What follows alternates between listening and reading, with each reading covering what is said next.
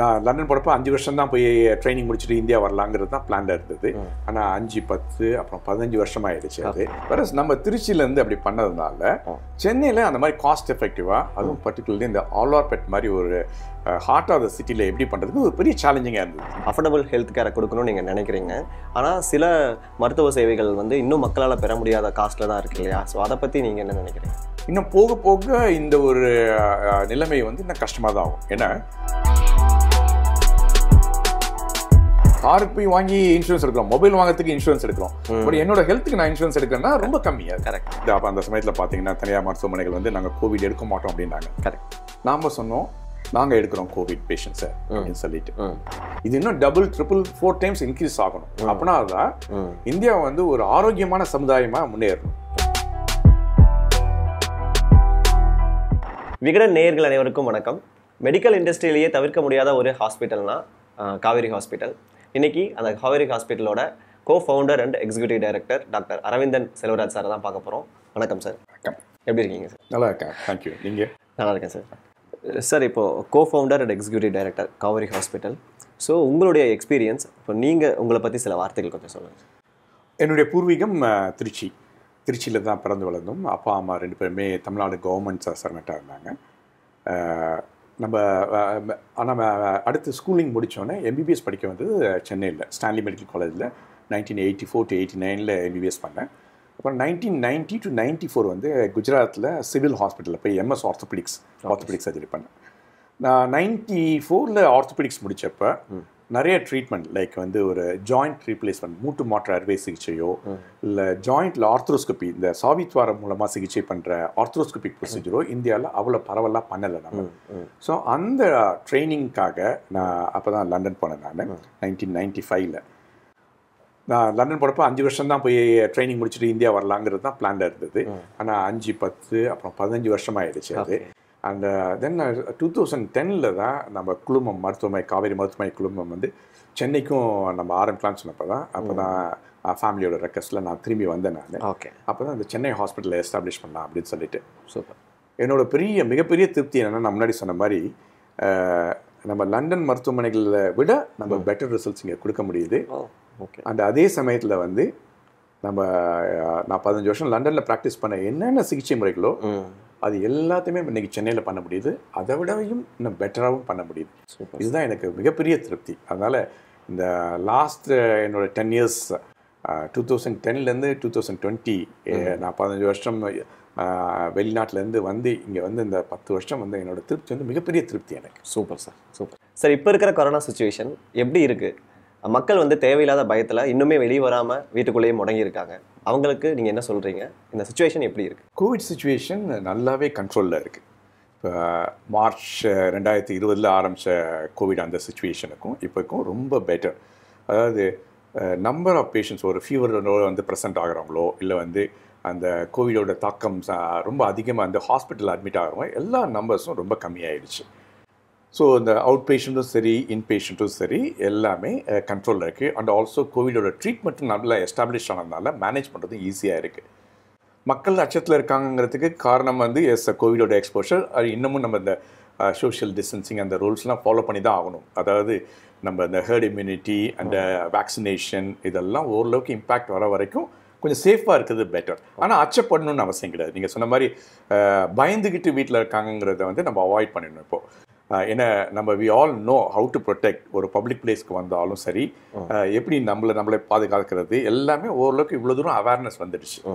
அதனால் அந்த டிஸ்டன்சிங்கை மெயின்டைன் பண்ணிவிட்டு கிராஜுவலாக மக்கள் கொஞ்சம் கொஞ்சமாக அவங்கள நார்மல் இயல்பு நிலைக்கு வர்றது தான் பொருத்தமாக இருக்கும். Okay sir. சார், இப்போ அந்த பயத்தின் காரணமாக வீட்டுக்குள்ளேயே முடங்கியிருக்காங்கன்னு சொன்னார் இல்லையா? ஸோ அந்த பயத்தினால இப்போ வேக்சின் வந்துருச்சு அப்படின்னு சொன்னால் கூட அவங்க போடுறதுக்கு முன் வர்றதுக்கு பயப்படுறாங்க. ஸோ அதை பற்றி நீங்கள் என்ன நினைக்கிறீங்க? வேக்சினோட முக்கியத்துவத்தை பற்றி என்ன சொல்ல வரீங்க? அதாவது இந்த வேக்சின் பார்த்தீங்கன்னா it's once in a century. 100 வருஷத்துக்கு ஒருத்தர இந்த மாதிரி ஒரு பேண்டமிக் வர்றது இதை நம்ம நேச்சுரல் ஹிஸ்ட்ரியில் நம்ம பார்த்துருக்கோம். நம்ம கோவிட் வந்த சமயத்தில் வந்து நிறைய அதோட பயம் ப்ளஸ் வந்து சூடோ சயின்சஸ்ன்னு சொல்லுவோம். சூடோ சயின்சஸ், அதாவது மூட நம்பிக்கைகள், அது வந்து அந்த கருத்து நிறையா இருந்தது. அந்த கோவிட் எப்படி வருது, ப்ளஸ் வந்து அதோட ட்ரீட்மெண்ட்டு எல்லாத்த பற்றியும் மக்களுக்கு சந்தேகங்கள் இருந்தது. பட் வந்து last 9 months to 1 year the modern medicine, அதாவது நவீன மருத்துவம் வந்து எவ்வளோ குயிக்காக அதை ஸ்கேலப் பண்ணி இன்னைக்கு வந்து ஒரு வேக்சின் வந்து ஒரு வேக்சினில் ஒரு 7-8 வேக்சின் கண்டுபிடிச்சி ஒரு ரீசனபிள் எஃபிஷியன்சியோட சேஃப்டியோடு இருக்கிற அளவுக்கு முன்னேறி இருக்கு. அதனால் ஏன் வந்து மக்கள் இன்னும் வேக்சின் பற்றி இன்னும் ஒரு பர்டிகுலர்லி இந்தியாவில் வந்து இவ்வளோ கம்மியான பேர் தான் எடுத்துக்கிறாங்க, ப்ளஸ் வந்து அதை ஒரு சந்தேகத்தோடு பார்க்குறாங்கன்னா, அதாவது அந்த ஆரம்பித்த சமயத்தில் இருந்த ஒரு நவீன மருத்துவத்தில் இல்லாத நம்பிக்கை இல்லாமை, அதுதான் ஒரு பெரிய காரணம். பட் நம்ம வந்து இப்போ எல்லாருமே அக்செப்ட் பண்ணிக்கிட்டாங்க, இப்போ வந்து வேக்சின் வந்து சேஃப் எஃபெக்டிவ் அப்படின்னு சொல்லிட்டு. ஸோ இந்த டைமில் வந்து வேக்சினை வந்து மக்கள் வந்து பயந்துக்கிட்டு எடுக்காமல் இருக்கிறது தப்பு. அதில் சில கான்ட்ராண்டிகேஷன்ஸ் இருக்குது, சில பேர் எடுக்க வேணாம் அப்படின்னு சொல்லிட்டு. மற்றபடி எல்லாருமே மெயின்லி பர்டிகுலர்லி பீப்புள் ஒரு 50 வயசுக்கு மேலே இருக்கவங்க எல்லாமே ஒரு சேஃப் ஒரு நல்ல இன்ஸ்டிடியூஷனில் போய் வேக்சின் எடுத்துக்கிறது தான் நல்லது. சார், காவேரி ஹாஸ்பிட்டல் 20 வருட பழமையான ஒரு நிறுவனம், நிறைய அவங்க சர்வீஸ் வந்து நிறையா இருந்திருக்கும். ஸோ இப்போ அந்த நிறைய சவால்களை சந்திச்சிருப்பீங்க. ஒரு மருத்துவமனையை தொடங்கி நீங்கள் சந்தித்த சவால்கள் எப்படி இருந்தது, அதை எப்படி எதிர்கொண்டீங்க? இப்போ காவேரி மருத்துவமனை பார்த்திங்கன்னா நம்ம திருச்சியில் 1999, அதாவது எக்ஸாக்ட்லி ஒரு 21 இயர்ஸ்க்கு முன்னாடி நம்ம ஒரு 30 பெட் 30 படுக்கைகள் கொண்ட சின்ன ஒரு நர்சிங் ஹோம் செட்டப்பில் தான் ஆரம்பித்தோம் நம்ம. ஏன்னா நாங்கள் எல்லாமே திருச்சியிலேருந்து 4 டாக்டர்ஸ் நம்ம ஃபவுண்டர்ஸாக எல்லாமே திருச்சியில் தான் பிறந்து வளர்ந்தோம். சென்னையில் படித்தோம், ஆனால் திரும்பி வந்து திருச்சியில் போய் மருத்துவ சேவை பண்ணுங்கிறதுக்காக தான் திருச்சிக்கு போனோம். அதில் 30 படுக்கையிலேருந்து ஆரம்பித்தோம் நம்ம. அடுத்து ஒரு 10 வருஷம், அதாவது 2 விதமாக படிச்சுக்கலாம். நீங்கள் 20 வருஷங்கிறத முதல் 10 வருடம், அடுத்த 10 வருடம். முதல் 10 வருடத்தில் வந்து திருச்சியில் கொஞ்சம் கொஞ்சமாக படிப்படியாக முன்னேறி மக்களோட ஒரு ட்ரஸ்ட்டை ஒரு நம்பிக்கையை பெற்றதுக்கப்புறம் சென்னைக்கு வரலாம் அப்படின்னு சொல்லிட்டு அப்போ தான் ஒரு 2010 வந்து சென்னை ஹாஸ்பிட்டலை பற்றி ஒரு ப்ராஜெக்ட் ஐடியா பண்ணி ஒரு 2012 நம்ம ஓப்பன் பண்ணோம். பட் சென்னை வந்து நீங்கள் சிக்கல் கேட்டிங்க, மருத்துவமனை ஆரம்பிக்கிற சிக்கல். பட் திருச்சியிலேருந்து நாங்கள் எல்லாம் அந்த சைட்லேருந்து வந்துட்டு ஒரு அஃபோர்டபுள் ஹெல்த் கேர், அதாவது காஸ்ட் எஃபெக்டிவ்னஸில் பார்த்திங்கன்னா ஒரு ரொம்ப ரொம்ப இம்பார்ட்டன்ட். ஏன்னா இந்தியாவில் வந்து மெஜாரிட்டி நடுத்தர மக்கள் அவங்களுக்கு வந்து ஒரு ஹெல்த் கேர், நல்ல ஹெல்த் கேர் வேணும், ஆனாலும் அது காஸ்ட் எஃபெக்டிவாக இருக்குங்கிறது வந்து திருச்சியில் நம்ம ரொம்ப நல்லா பண்ணோம். ஏன்னா எல்லா மெஷர்ஸ், அதாவது அன்னெசரி எக்ஸ்பெண்டிச்சர், அன்னெசரி டெஸ்ட் இல்லை அன்னெசரி சர்ஜரி எல்லாம் கம்ப்ளீட்டாக இல்லாமல் ஒரு எஃபெக்டிவாக கிளினிக்கலி அண்ட் காஸ்ட் எஃபெக்டிவாக பண்ணோம். அதே எக்ஸ்பீரியன்ஸ் வந்து சென்னையில் ரெப்ளிகேட் பண்ணணும்னு பார்த்தோம். இப்போ பார்த்தீங்கன்னா நிறைய இந்த மருத்துவமனை குழுமங்கள் இருக்குது, இந்த குரூப்ஸ். அதெல்லாம் பார்த்தீங்கன்னா மெட்ரோ சிட்டி, Tier 1 சிட்டிலேருந்து ஆரம்பிச்சுட்டு அதுக்கப்புறம் அவங்க போவாங்க. அவங்க வந்து அடுத்த டிஸ்ட்ரிக்ஸ் Tier 2 Tier 3 சிட்டிஸில் போகிறப்ப காஸ்ட் எஃபெக்டிவாக இருந்ததுக்கு சிரமப்படுறாங்க. வேற நம்ம திருச்சியிலேருந்து அப்படி பண்ணதுனால சென்னையில் அந்த மாதிரி காஸ்ட் எஃபெக்டிவாக, அதுவும் பர்டிகுலர்லி இந்த ஆழ்வார்பேட் மாதிரி ஒரு ஹார்ட் ஆஃப் த சிட்டியில் எப்படி பண்ணுறதுக்கு ஒரு பெரிய சேலஞ்சிங்காக இருந்தது. ஏன்னா இங்கே வந்து ஒரு எல்லா சர்வீசஸ், ரியல் எஸ்டேட் எல்லாமே ரொம்ப எக்ஸ்பென்சிவாக இருக்கப்போ, ஆனால் எப்படி வந்து நம்ம காஸ்ட் எஃபெக்டிவாக பண்ணுறதுன்னு ஒரு பெரிய சேலஞ்ச் இருந்தது. பட் வந்து நம்மளோட ஃபவுண்டேஷன் அண்ட் பிரின்சிபல்ஸ் அண்ட் எத்திக்ஸை ஸ்ட்ராங்காக இருந்ததுனால ஒரு வேர்ல்ட்லே பெஸ்ட் கிளாஸ் டாக்டர்ஸ் ப்ளஸ் கிராஜுவலாக ஒரு இந்த கட்டமைப்பு, இந்த இன்ஃப்ராஸ்ட்ரக்சர்னு சொல்லுவோம், both physical infrastructure as well as இந்த எக்யூப்மெண்ட் இன்ஃப்ராஸ்ட்ரக்சர்ஸ் எல்லாம் ஸ்டெப் பை ஸ்டெப்பாக இன்வெஸ்ட் பண்ணி இன்றைக்கி வந்து சென்னை, தமிழ்நாடு ஃபுல்லாக ஒரு நன்மதிப்பை பெற்றிருக்கிறதுக்கு காரணம் வந்து அந்த ஒரு சிங்கிள் ஃபண்டமெண்டல் பிரின்சிபல் தான். ஓகே, காஸ்ட் எஃபெக்டிவாகவும் இருக்கும், கிளினிக்கலும் எஃபிஷியண்ட்டாக இருக்கணும், அதுதான் காசு. Super sir. சார், இப்போ நீங்கள் சொன்ன மாதிரி அஃபோர்டபுள் ஹெல்த் கேரை கொடுக்கணும்னு நீங்கள் நினைக்கிறீங்க, ஆனால் சில மருத்துவ சேவைகள் வந்து இன்னும் மக்களால் பெற முடியாத காஸ்ட்டில் தான் இருக்குது இல்லையா? ஸோ அதை பற்றி நீங்கள் என்ன நினைக்கிறீங்க? டெஃபினட்டாக இது ஒரு பெரிய சேலஞ்ச். அதாவது இன்னும் போக போக இந்த ஒரு நிலைமை வந்து இன்னும் கஷ்டமாக தான் ஆகும். ஏன்னா modern medicine, modern sciences improve ஆக ஆக நிறைய நியூ அட்வான்ஸ்டு ட்ரீட்மெண்ட்ஸ் வந்துட்டுருக்கு. இப்போ ஃபார் எக்ஸாம்பிள் இப்போ காவேரி மருத்துவமனையில் வந்து நம்ம லேசர் மூலமாக ஆங்கியோபிளாஸ்டி, அதாவது இது வரைக்கும் ஸ்டென்ட் மூலமாக ஆங்கியோபிளாஸ்டி பண்ணிகிட்ருக்கோம். அது லேசர் மூலமாக ஆங்கியோபிளாஸ்டி சிகிச்சையை இப்போ 1 மந்த்துக்கு முன்னாடி இன்ட்ரடியூஸ் பண்ணோம். ஸோ இந்த சிகிச்சைகள், நவீன சிகிச்சைகளுக்கான செலவுகள் இருக்க தான் செய்யும். ஓகே, அதை வந்து ஆனாலும் பார்த்தீங்கன்னா இப்பவும் பார்த்தீங்கன்னா ஒரு காவேரி மருத்துவமனை மாதிரி ஒரு இடத்துல வந்து இதே ட்ரீட்மெண்ட் வந்து நீங்கள் அமெரிக்காவிலையோ இல்லை யூரோப்லேயோ எங்கே எடுத்தால் அதை விட 1 இல்லை 20 மடங்கு தான் நம்ம காஸ்ட் ஆகுது நமக்கு. ஃபார் எக்ஸாம்பிள் ஒரு ட்ரீட்மெண்ட் வந்து ஒரு 2 lakhs ஆகுதுன்னா யூஎஸ் அண்ட் யூகே அந்த மாதிரி இடத்துலலாம் நீங்கள் வந்து we are able to do it within 10,000 rupees. என்ன அந்த அளவுக்கு எஃபெக்டிவாக பண்ணுறோம் நம்ம. பட் வந்து இது வந்து ஃபியூச்சரில் வந்து எல்லாருமே மருத்துவத்தை பற்றி அவேர்னஸ் இருக்கப்போ எனக்கு மாடர்ன் ட்ரீட்மெண்ட் லேசர் ஆங்கியோபிளாஸ்டி வேணும்னா எனக்கு லேசர் ஆங்கியோபிளாஸ்டி வேணுங்கிறாங்க. அப்படின்னா அதோட காஸ்ட்டை யார் பேர் பண்ணுவா அப்படின்னா எவ்வளோ தான் நீங்கள் எஃபெக்டிவாக பண்ணால் கூட அதுக்கு வந்து ஹெல்த் இன்சூரன்ஸ் அது ரொம்ப இம்பார்ட்டன்ட். அதாவது கவர்மெண்ட் ஹெல்த் இன்சூரன்ஸ் ஒரு பக்கம் இருக்குது, அது எல்லா சிகிச்சை முறைக்கும் கவர் கொடுக்கலனாலும் மெஜாரிட்டி ஆஃப் த ப்ரொசீஜர்ஸ்க்கு அதை கவர் கொடுக்குறாங்க. Plus private health insurance. அதாவது இப்போ இந்தியாவோட வாழ்க்கை தரம் வந்து இந்தியர்களுடைய வாழ்க்கை தரம் வந்து முன்னேறி இருக்கு. நம்ம வந்து நம்ம காருக்கு செலவு பண்ணலாம், நம்ம இருக்கிற வீடுக்கு செலவு பண்ணுறோம், எல்லாமே பண்ணுறோம். பட் அதே சமயத்தில் நான் என்னோட ஓன் ஹெல்த் ப்ரொடெக்ஷனுக்கு நான் இன்சூரன்ஸ் எடுத்திருக்கேன்னா, காருக்கு போய் வாங்கி இன்சூரன்ஸ் எடுக்கிறோம், மொபைல் வாங்கிறதுக்கு இன்சூரன்ஸ் எடுக்கிறோம். பட் என்னோட ஹெல்த்துக்கு நான் இன்சூரன்ஸ் எடுக்கிறேன்னா ரொம்ப கம்மியாக. கரெக்ட். அந்த ஹெல்த் இன்சூரன்ஸ் எல்லாருமே எடுத்துக்கணும். It's actually it's duty. ஒவ்வொரு நபர் ஒவ்வொரு குடிமகனோட பொறுப்பு என்னன்னா அவங்க ஹெல்த்துக்கு ரெஸ்பான்சிபிலிட்டி எடுக்கிறது. அது ரொம்ப இம்பார்ட்டன்ட். அப்போ வந்து நம்ம அந்த காஸ்ட் வந்து மேனேஜ் பண்ணிக்கலாம் நம்ம. ஸோ நீங்கள் யூ காட் இன்சூரன்ஸ் கவர். அந்த இன்சூரன்ஸ் கவரில் வந்து நீங்கள் இந்த ப்ரைவேட் செக்டர்லையோ இல்லை கவர்மெண்ட் செக்டர்லையோ நீங்கள் அவைல் பண்ணி நீங்கள் மாடர்ன் ட்ரீட்மெண்ட் எடுத்துக்கலாங்கிறது தான் சொல்யூஷனாக இருக்கும். Super sir. ஸோ இப்போ ஹெல்த் இன்சூரன்ஸ் பற்றி பேசிட்டு இருந்தீங்க. இப்போ கொரோனா சுச்சுவேஷனில் அந்த ஹெல்த் இன்சூரன்ஸ் மீது இருக்கிற மக்களுக்கு அவேர்னஸ் வந்து அதிகரிச்சிருக்குன்னு சொல்கிறாங்க. ஸோ அதுக்கு முன்னாடி எப்படி இருந்தது, இப்போ எப்படி நீங்கள் அதை பார்க்குறீங்க? நல்ல அதாவது நாங்கள் திருச்சியிலேருந்து சென்னை வந்தப்போ ஒரு என்ன நான் ரியலைஸ் பண்ணேன்னா, பர்டிகுலர் இந்த ஆல்வாபேட் மாதிரி இடத்துல வந்து ஹெல்த் இன்சூரன்ஸ் வச்சிருக்க பாப்புலேஷன் பார்த்தீங்கன்னா இங்கே ஆல்வாபேட்டில் வந்து நம்மளோட ட்ரீட்மெண்ட்டில் வந்து பார்த்தீங்கன்னா 60% மக்கள் வந்து ஹெல்த் இன்சூரன்ஸ் வச்சுருக்காங்க. வேற இதே வந்து மற்ற ஊரில் அதெல்லாம் பார்த்தீங்கன்னா அவங்க வந்து லெஸ் தென் 20% தான் வச்சுருப்பாங்க. அதுக்கு அந்த அளவுக்கு இங்கே ஏற்கனவே சிட்டிஸில் அதை பற்றி அவேர்னஸ் இருக்குது. ப்ளஸ் வந்து இந்த கோவிடோட இதில் வந்து ஹெல்த் இன்சூரன்ஸ் பற்றி ஜென்ரலாக ஓவராலாக அவேர்னஸ் வந்துச்சு. As well as health insurance and also the நவீன மருத்துவம் மாடர்ன் மெடிசன் அது எப்படி ஹெல்ப் பண்ணுங்கிற அவேர்னஸும் வந்திருக்கு. இது உண்மையிலே நல்ல விஷயம் நம்ம இந்தியாவுக்கு. Fine sir. ஸோ இன்னொரு கேள்வி கேட்கலாம். இப்போது அந்த கொரோனா டைமில் மற்ற மருத்துவமனைகள் பேர் சொல்ல விரும்பலை, அந்த கோவிட் அந்த இதை பயன்படுத்தி நிறைய காஸ்ட் வந்து ரொம்ப ஜாஸ்திப்படுத்தி எல்லாம் ஃபீஸ் ஸ்ட்ரக்சர் பண்ணியிருந்தாங்க. ஸோ அதை பற்றியெல்லாம் நீங்கள் என்ன நினைக்கிறீங்க? இது பார்த்தீங்கன்னா இந்த கோவிட் வந்து சுச்சுவேஷனுக்கு வந்து யாருமே தயாராக இல்லை.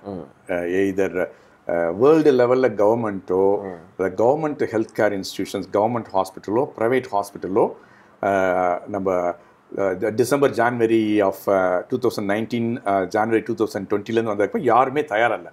அது எப்படி வரப்போகுது, அதோட தாக்கம் எப்படி இருக்குது, ப்ளஸ் வந்து அதோட ட்ரீட்மெண்ட் முறைகள் ப்ளஸ் அதோட செலவுகள் அப்படின்னு யாருக்குமே ஒரு ஐடியா கிடையாது. அந்த ஏர்லி பார்ட் ஆஃப் 2020 நம்ம முதலே சொன்ன மாதிரி நம்ம 20 வருஷம் ஓல்டு இன்ஸ்டிடியூஷன். நம்ம திருச்சி மாதிரி ஒரு இடத்துலேருந்து வந்திருக்கோம். காஸ்ட் எஃபெக்டிவ் கிளினிக்கல் எஃபெக்டிவாக ஹெல்த் கேர் இன்ஸ்டிடியூஷன் ரன் பண்ணுறோம். நம்ம வி ஆர் இந்த ஃபீல்டில் ரொம்ப நாள் இருக்க போகிறோம். நம்ம அப்படிங்கிறப்ப நம்ம டேரக்டர்ஸ்லாம் நம்ம மீட் பண்ணி, அதாவது காவேரி ஹாஸ்பிட்டல் டேரக்டர்ஸ்லாம் நம்ம மீட் பண்ணி இதை எப்படி சவாலை எதிர்பார்க்குறது அப்படின்னு சொன்னேன். நீங்கள் நிறைய மருத்துவமனைகள் வந்து அப்போ அந்த சமயத்தில் பார்த்தீங்கன்னா தனியார் மருத்துவமனைகள் வந்து நாங்கள் கோவிட் எடுக்க மாட்டோம் அப்படின்னாங்க. கரெக்ட். நாம் சொன்னோம், கவர்மெண்ட்டுக்கும் சரி பப்ளிக்கும் சொன்னோம், நாங்கள் எடுக்கிறோம் கோவிட் பேஷண்ட்ஸை அப்படின்னு சொல்லிட்டு. ஏன்னா இது வந்து 100 வருஷத்துக்கு ஒரு தடவை மக்களுக்கு ப்ளஸ் சமூகத்துக்கு பண்ணக்கூடிய சேவை, மருத்துவ சேவை. இது ஒரு அபூர்வமான வாய்ப்பு. அதனால் நம்ம காவேரி மருத்துவமனை வந்து we wanted to be the front ending, ஒரு பேட்டில் ஃப்ரண்ட், ஒரு போர்க்களத்தில் முன்னிருந்து நாங்கள் சமாளிக்கிறோம் அப்படின்னு சொல்லி நம்ம வாலண்டியர் பண்ணோம். நம்ம வந்து one of the first hospitals to take COVID patients.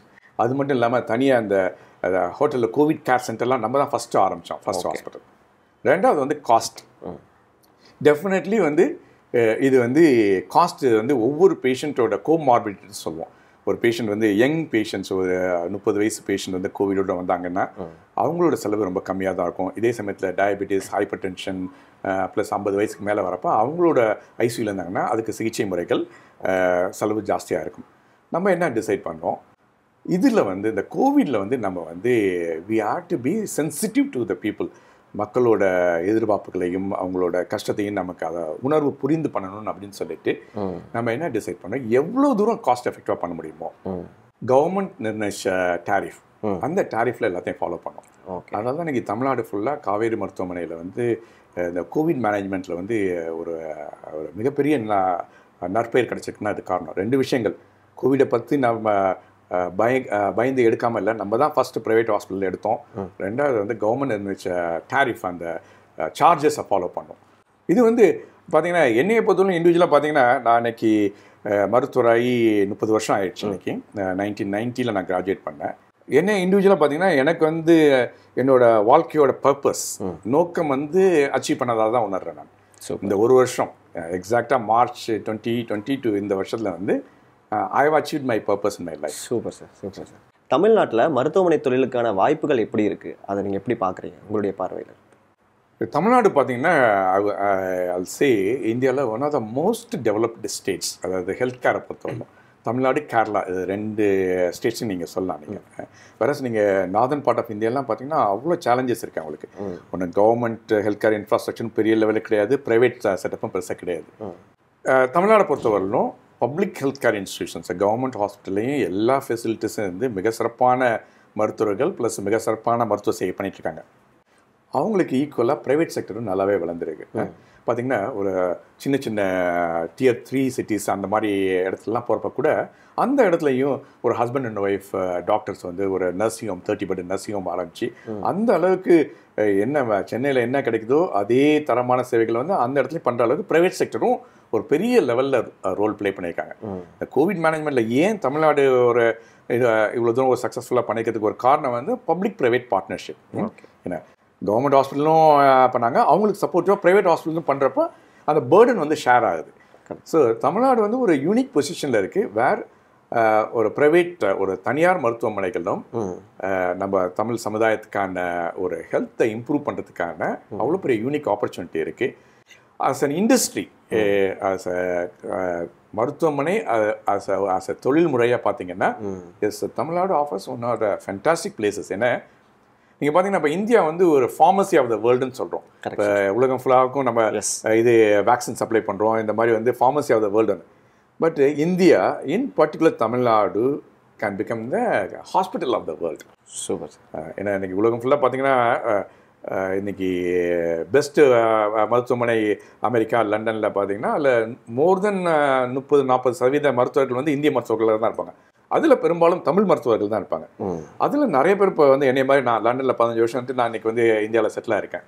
நாங்களாம் வந்து செட்டில் ஆகிட்டு இவ்வளோ உலகத்தரமான சிகிச்சை கொடுக்குறப்போ அந்த மருத்துவ கட்டமைப்புகள், அந்த ஃபிசிக்கல் இன்ஃப்ராஸ்ட்ரக்சர் எல்லாமே ப்ளஸ் எக்யூப்மெண்ட்ஸ், நீங்கள் நான் லண்டனில் என்ன எக்யூப்மெண்ட் யூஸ் பண்ணணும் அதே எக்யூப்மெண்ட் தான் அங்கேயும் யூஸ் பண்ணுறேன். ஓகே, அப்படிங்கிறப்ப இவ்வளோ தூரம் காஸ்ட் எஃபெக்டாகவும் பண்ண முடியுது, மிக சிறப்பாக வரும் இன்னும் ஃபியூச்சர்.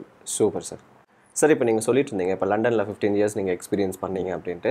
ஸோ அங்கே இருக்கிற இன்டர்நேஷ்னல் ஹாஸ்பிட்டல் அந்த தரத்துக்கும் நம்ம இருக்கிற தரத்துக்கும் எப்படி நீங்கள் பார்க்குறீங்க? அந்த எக்யூப்மெண்ட்ஸ் ஆகட்டும் இதாகட்டும் சரி, ஸோ மக்களுக்கு அதே தரமான சேவை இங்கே கொடுக்கப்படுதா?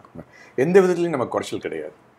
ஓகே, நான் வந்து என்னோட ஸ்ட்ராங் பிலீஃப் மட்டும் கிடையாது, எங்கள் ஹாஸ்பிட்டலில் பண்ண ரிசல்ட்ஸ் அனாலிசிஸ் பண்ணுறதுல பார்த்தீங்கன்னா நான் 15 வருஷம் லண்டனில் ஒர்க் பண்ண ஹாஸ்பிட்டல்ஸில் இருக்க ரிசல்ட்ஸ் அதே ரிசல்ட்ஸ் அதை விட ஈவன் பெட்டர் ரிசல்ட்ஸ் நம்மள மாதிரி மருத்துவமனைகள் இங்கே கொடுக்க முடியுது நம்மளால். ஏன்னா அந்த எக்ஸ்பர்ட் வந்து நம்ம தான் எக்ஸ்பர்டீஸ், அந்த எக்ஸ்பர்ட்ஸ்லாம் இங்கே இருக்கும். ஓகே, இந்த எக்யூப்மெண்ட்ஸ் நான் சொன்ன அந்த லேசர் ஆங்கியோபிளாஸ்டிலேருந்து எல்லாமே நம்ம இங்கே இருக்குது. ஓகே, அப்புறம் என்ன நமக்கு வேறு என்ன பிரச்சனை இருக்க போகுது? ஸோ அஃபோர்டபிலிட்டி மட்டும்தான். இந்த அஃபோர்டபிலிட்டி எவ்வளோ எஃபெக்டிவாக பண்ண முடியுமோ நம்ம பண்ணுறோம். நம்ம இன்ஃபேக்ட் என்னோட லண்டனில் இருக்க என் ஃப்ரெண்ட்ஸ்லாம் நான் சொல்லுவேன், நான் வந்து நம்ம ஓன் ஹெல்த்துக்காகாது நம்ம நீங்கள்லாம் வந்து இந்தியாவில் வந்து சென்னை மாதிரி ஒரு இடத்துல இந்த மாதிரி ஒரு நல்ல இடத்துல செட்டில் ஆகணும் அப்படின்னு சொல்கிறது. அந்த அளவுக்கு நம்ம எல்லாமே பண்ண முடியும். அவ்வளோ ஈஸியாக ஒரு டெஸ்ட் இன்றைக்கி வந்து இன்றைக்கி எம்ஆர்ஐ இன்றைக்கி வேணும்னா இன்றைக்கி எடுத்துக்கலாம். நம்ம ஒரு இமீடியட்டாக ஒரு ஹார்ட் ப்ராப்ளம்னா ஒரு கார்டியாலஜிஸ்ட் இன்றைக்கே பார்க்க முடியும். நம்ம ஆங்கியோகிராம் ஆங்கியோபிளாஸ்டி எல்லாம் உடனுக்குடன் பண்ண முடியுது. இப்போ COVID-19 அந்த கொரோனா நோய் தொற்று பரவலுக்கு அப்புறம் ஸோ தமிழகத்தில் எப்படி இருக்குது அந்த மருத்துவம் சார்ந்த பார்வை மக்களுக்கு எப்படி இருக்குன்னு நீங்கள் நினைக்கிறீங்க? மருத்துவம் சார்ந்த பார்வை ஒரு நல்ல விதத்தில் மாறி இருக்கு. என்னென்னா ஒரு மருத்துவர் ஒரு பர்டிகுலர் டெஸ்ட் எழுதி கொடுக்குறாரு, இல்லை பர்டிகுலர் மெடிக்கேஷன்ஸ் கொடுக்குறதுனா எப்பொழுதும் மக்கள் வந்து நிறைய பேர் அதை சந்தேகத்தோடையே பார்த்தாங்க. கரெக்ட். கோவிட் ஆரம்பிச்சப்பையும் அந்த நவீன மருத்துவத்தில் நம்பிக்கை இல்லாமை ப்ளஸ் மூட நம்பிக்கைகள் அந்த ப்ராக்டிசஸ் சூடோ சயின்சஸ் ப்ராக்டிசஸ் தான் நிறைய இருந்தது. 1 இயர் ஆயிடுச்சு இப்போ கோவிட் வந்து. இன்னைக்கு மக்களுக்கு வந்து எஸ் இதுதான் மாடர்ன் மெடிசன், கோவிடுக்கு தான் ட்ரீட்மெண்ட், ப்ரிவென்ஷனுக்கு வந்து வேக்சின் அவைலபிலிட்டி, உலகத்தில் நிறைய கண்ட்ரிஸ்க்கு நம்ம இந்தியா தான் வேக்சின் சப்ளை பண்ணுது அப்படிங்கிறப்ப அந்த நவீன மருத்துவம் ப்ளஸ் நவீன மருத்துவமனைகளோட அதை பற்றியான அபிப்பிராயம் மக்கள்கிட்ட நல்லாவே மாறி இருக்கு. இது வரவேற்கத்தக்க விஷயம். Super sir. சார், இப்போ கொரோனா வேக்சினுக்காக சென்ட்ரல் கவர்மெண்ட் 30,000 கோடி ஒதுக்கியிருக்காங்க. இந்த நிதி போதுமானதா இல்லை இன்னும் தேவைன்னு நினைக்கிறீங்க?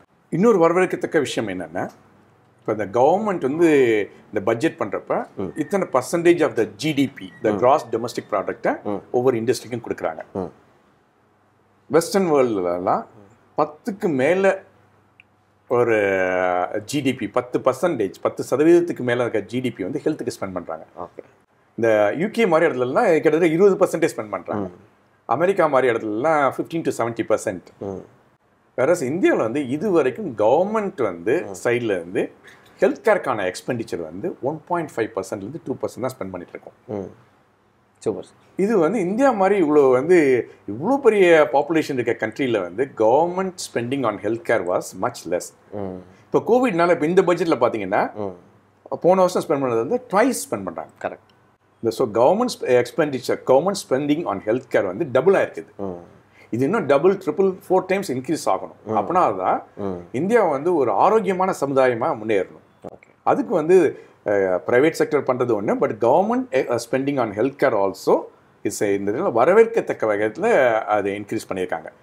இந்த 30,000 கோடி போதுமா என்னங்கிறத விட 30,000 கோடிங்கிறது ஒரு ஸ்டார்ட். ஓகே. கோவிட் வந்து டெம்பரரினா இருக்கலாம், சில வருஷங்கள் இருக்கலாம். ஓகே. பட் இதை ஒரு வாய்ப்பாக எடுத்துக்கிட்டு அதை ரிலேட்டட ஒரு மருத்துவம் சார்ந்த ஒரு அதோட இன்வெஸ்ட்மெண்ட், எதோ ஹாஸ்பிட்டல்ஸ்லையோ மெடிக்கேஷன்ஸ்லையோ ரிசர்ச் ரொம்ப இம்பார்ட்டன்ட். பார்த்தீங்கன்னா நம்ம வந்து இந்தியா வந்து வேக்சின் எல்லாத்துக்குமே எல்லா கண்ட்ரிஸ்க்கும் நம்ம சப்ளை பண்ணுறோம். ஆனால் அந்த வேக்சின்கான ரிசர்ச் எல்லாம் வந்து பார்த்தீங்கன்னா நம்ம வெஸ்டர்ன் கண்ட்ரிஸ் தான் பண்ணுறோம். அந்த ரிசர்ச் அண்ட் டெவலப்மெண்ட்லையும் இன்னும் கவர்மெண்ட் நிறைய ஸ்பெண்ட் பண்ணால் இந்தியா ஒரு மேம்பட்ட ஒரு ஆரோக்கியமான சமுதாயமாக வரும். Super sir. திருச்சி சென்னையை தாண்டி உங்களுடைய அந்த மருத்துவ சேவையை எப்படி நீங்கள் கொண்டு போகணும்னு நினைக்கிறீங்க சார்? இப்போ நான் சொன்னேன், அதை முதல் 10 வருஷம் திருச்சி, அடுத்த 10 வருஷம் வந்து நம்ம சென்னைக்கு வந்தோம். ப்ளஸ் வந்து சேலம், ஹொசூர் அங்கேயும் டெவலப் பண்ணோம். இப்போ அடுத்த 10 வருஷம் வந்து ரொம்ப இன்ட்ரெஸ்டிங்காக தான் இருக்க போகுது. நம்ம காவேரி மருத்துவமனையை பொறுத்த வரணும். இப்போ வந்து பெங்களூரில் ஒரு 200 பெட் ஹாஸ்பிட்டல், எலக்ட்ரானிக் சிட்டியில் ஹொசூருக்கு அந்த பக்கம் நம்ம ஆரம்பிச்சிருக்கோம். அதுக்கு நல்ல வரவேற்பு இருக்குது. ஏன்னா நம்ம ஃபண்டமெண்டல்ஸ் அண்ட் எத்திக்ஸ் ரொம்ப ஸ்ட்ராங்காக இருக்கிறதுனால அதை பேஸ் பண்ணி பில்ட் பண்ணுறது ரொம்ப ஈஸியாக இருக்குது. மக்களோட பீப்புள் ட்ரஸ்ட் அண்ட் சேஃப்டின்னு நான் சொல்லுவேன். நான் அது மக்கள் வந்து நம்பிக்கை வச்சுருக்காங்க. And also people are feeling that அவங்க வந்து காவேரி மருத்துவமனைக்கு வந்தால் சேஃபாக ஃபீல் பண்ணுறாங்க. இது ரொம்ப ரொம்ப இம்பார்ட்டன்ட். அது வந்து ரொம்ப ஈஸியாக கிடைக்காது. இதை வச்சுக்கிட்டு நம்ம வந்து அடுத்து எப்படி வந்து பியாண்ட் தமிழ்நாடு பார்டரையும் தாண்டி எப்படி போகிறது முதல் முயற்சியாக பெங்களூரில் இப்போ ஒரு ஃபியூ மந்த்ஸ்க்கு முன்னாடி ஆரம்பித்தோம். நல்ல வரவேற்பு இருக்குது. அதே சமயத்தில் ஹைதராபாத் அடுத்து போக பார்த்தீங்கன்னா, பட் நீங்கள் வில் பி ஒரு சவுத் இந்தியாவில் தமிழகம், கேரளா, கர்நாடகா அண்ட் ஆந்திர பிரதேஷ் இதில் வந்து நம்ம வந்து ஒரு சிக்னிஃபிகண்ட் ரெஸ்பெக்டட் பிளேயர், அதாவது ஒரு மரியாதைக்குரிய ஒரு மருத்துவ குழுமமாக இருக்கணுங்கிறது தான் நம்மளோட மிஷன் சொல்லுவோம். நம்ம சவுத் இந்தியா ஃபுல்லாக ஒரு ப்ரெசன்ஸ் வந்து நெக்ஸ்ட் ஒரு 5 இயர்ஸ்க்கு இருக்குங்கிறது தான் எங்களோட திட்டம். Super sir. மெடிக்கல் டூரிசம் இந்தியாவிலையும் சரி தமிழகத்திலையும் சரி எப்படி டெவலப் பண்ணலாம், உங்களுடைய கருத்து அதில்? மெடிக்கல் டூரிசமே ஒரு இன்ட்ரெஸ்டிங் டேர்ம். அது வந்து ஐ திங்க் இந்தியாவில் தான் அது காயின் பண்ணது நினைக்கிறேன், மெடிக்கல் டூரிசம் அப்படின்னு சொல்லிட்டு. இந்தியான்னு எடுத்துக்கலாம் ஒன்று. ஆனால் தமிழ்நாடு, பர்டிகுலர்லி சென்னை வந்து நீங்கள் வந்து medical tourism of capital of India அப்படின்னு டிக்ளரே பண்ணிடலாம். அந்த அளவுக்கு வந்து நம்ம சென்னையில் இருக்க மருத்துவ சேவைகளை பற்றி உலகம் ஃபுல்லாக மக்கள்கிட்ட அப்படி ஒரு நல்ல அபிப்பிராயம் இருக்குது. நான் சொன்ன மாதிரி வந்து உலகத்தரமான சிகிச்சை and 1/20th of the cost. அது வந்து வேற எங்கேயும் கொடுக்க முடியாது. அது சென்னை வந்து ரொம்ப யூனிக் பொசிஷனில் இருக்குது. ஒன்று வந்து நம்மளோட மருத்துவமனைகளோட அவங்களோட infrastructure, facilities, equipments, most importantly doctors and nurses, அவங்களோட ஸ்கில் செட். அப்படிங்கிறப்ப டெஃபினெட்லி சென்னை வந்து medical tourism capital of the இந்தியாவினே ப்ரமோட் பண்ணலாம். அந்த அளவுக்கு வாய்ப்புகள் இருக்குது. நம்ம வந்து சொன்ன மாதிரி எப்படி இந்தியா வந்து ஒரு ஃபார்மசி ஆஃப் த வேர்ல்டு மாதிரி இருக்க மாதிரி India can become the hospital of the world. அந்த ஹாஸ்பிட்டல் ஆஃப் த வேர்ல்டில் வந்து capital can be Chennai easily. Okay. இதுக்கு என்னென்னா நிறைய நம்ம ப்ரைவேட் செக்டர் மட்டும் இல்லாமல் கவர்மெண்ட்டும் சேர்ந்து ஒத்துழைச்சா, ஃபார் எக்ஸாம்பிள் ஒரு பங்களாதேஷ்லேருந்து ஒரு பேஷண்ட் பாகிஸ்தான்லேருந்து ஒரு பேஷண்ட் வந்து அவங்க மெடிக்கல் ஃபெசிலிட்டிஸ்க்காக வீசா அப்ளை பண்ணுறாங்கன்னா அந்த வீசா ஃபெசிலிட்டேஷன்லேருந்து எப்படி பண்ணுறது அப்படின்னு சொல்லிட்டு, ஏன்னா இது எக்ஸ்பர்டீஸ் நம்மளோட இவ்வளோ தூரம் நிபுணத்துவம் வந்து நம்ம டெவலப் பண்ணியிருக்கோம். அது வந்து நம்ம ஊரையும் தாண்டி எல்லா அண்டை நாடுகளுக்கு உலகம் ஃபுல்லாக கொடுக்க முடியும். அந்த அளவுக்கு நம்மள்ட்ட கெப்பாசிட்டி இருக்குது. சூப்பர். டாக்டர்ஸும் சரி, பெட்ஸும் சரி, எக்யூப்மெண்ட்ஸ் எல்லாமே அவைலபிளாக இருக்குது. So India as the hospital of the world, India உலகத்துக்கான மருத்துவமனை, அதோட தலைநகரம் சென்னையாக மாறதுக்கான வாய்ப்புகள் அவ்வளோ இருக்குது. Super sir. சார் உங்கள் சந்திச்சதில் ரொம்ப சந்தோஷம் சார். இந்த கொரோனா சுச்சுவேஷன்லையும் இந்த பிஸி ஷெட்யூலில் நேரத்தை ஒதுக்கி விகடன் நேயர்களுக்காக நம்ம கேட்ட கேள்விகளுக்கு சரியாக பதில் சொல்கிறதுக்கு ரொம்ப நன்றி சார். ரொம்ப நன்றி கார்த்திகேயன். உங்கள் மூலமாக விகடன் நேயர்களை சந்திச்சதில் மிகவும் மகிழ்ச்சி. மேலும் நாணயம் விகடன் யூடியூப் சேனல்ல வரப்போற பிசினஸ் மற்றும் ஃபினான்ஸ் சம்பந்தமான வீடியோக்களை உடனே பார்க்க இந்த வீடியோ கீழே உள்ள சப்ஸ்கிரைப் பட்டனை கிளிக் பண்ணுங்க. அண்ட் மறக்காம அந்த பெல் ஐக்கனையும் கிளிக் பண்ணிடுங்க.